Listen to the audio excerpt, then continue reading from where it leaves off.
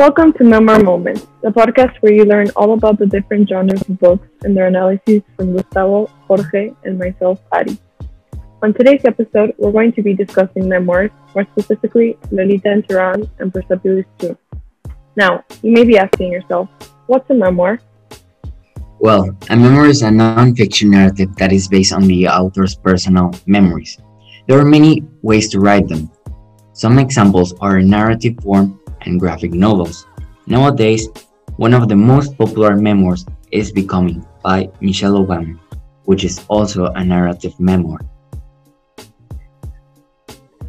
Lolita in Tehran and Persepolis II are great examples of different types of memoirs. Lolita in Tehran, as art and a physics masterpiece, gives us a rare glimpse from the inside of women's lives in revolutionary Iran, and Persepolis II on the revolutionary ideas on which the government assassinated many high school and college students. The aspects of each book that we are going to compare and contrast today are the author's purpose, their message, and the use of language. Let's get into it. So to start off, we're going to talk through the different purposes that each author had when writing their pieces. Both memoirs have quite similar purposes, since they're both based on the Iranian Revolution, which happened in the late 1970s.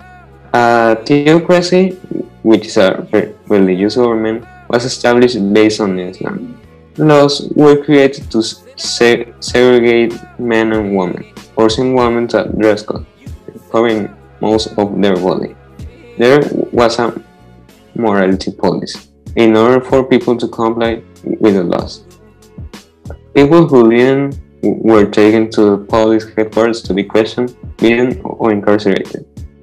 The author's purpose in Lolita in Tehran is to show the lack of freedom and rights that women had back then and the oppression and social obligations that they were put through, as well as the segregation of both men and women in the new government. The following quote shows how women were regularly controlled. They patroned the streets to make sure that women like Sanas wear their goods properly, do not wear makeup, do not walk in public with men who are not their fathers, brothers, or husbands. In Persepolis II, the author follows the same purpose and portrays how women had to adapt in an opposite region.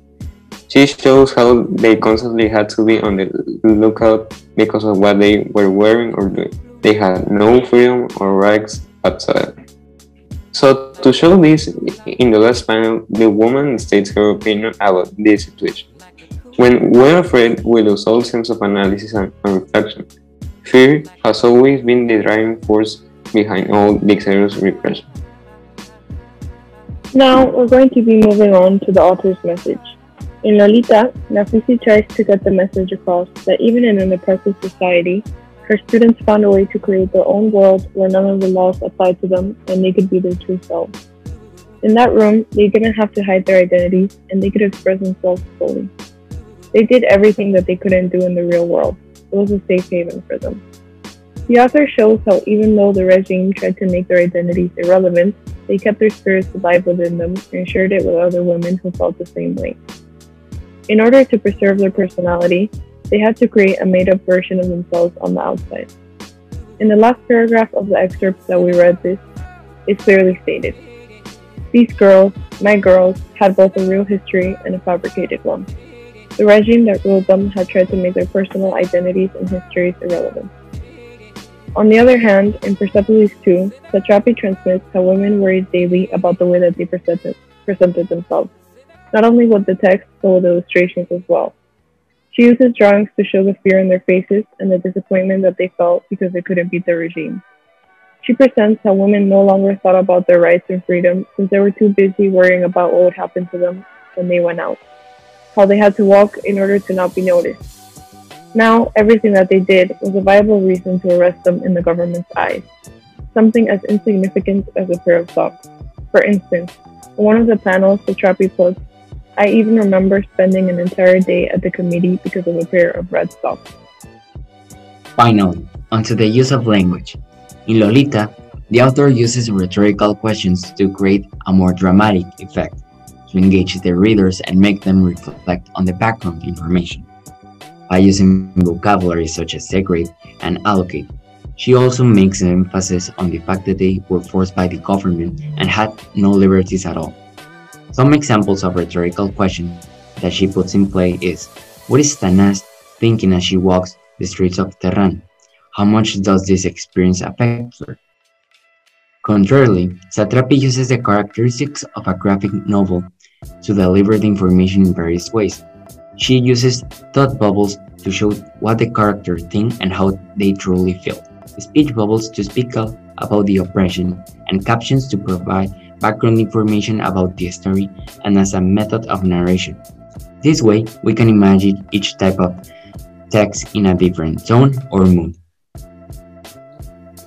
So wrapping everything up, we think that the form of a narrative memoir is more effective in transmitting emotions than a graphic novel. The narration was more impactful, and we got more hooked into the story. We think that a graphic novel doesn't go in deep fully with the descriptions. But Persepolis still delivers its purpose and message, but not as strongly as in narrative memory did. We liked Lolita in Terran more because it was richer in descriptions and it flowed more. The graphic novel felt less profound and didn't really hook us into the story.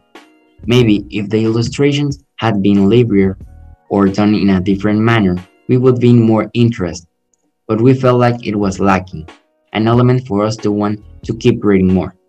As to the memoir, where we were intrigued and wanted to keep on reading, since it didn't have any illustrations either.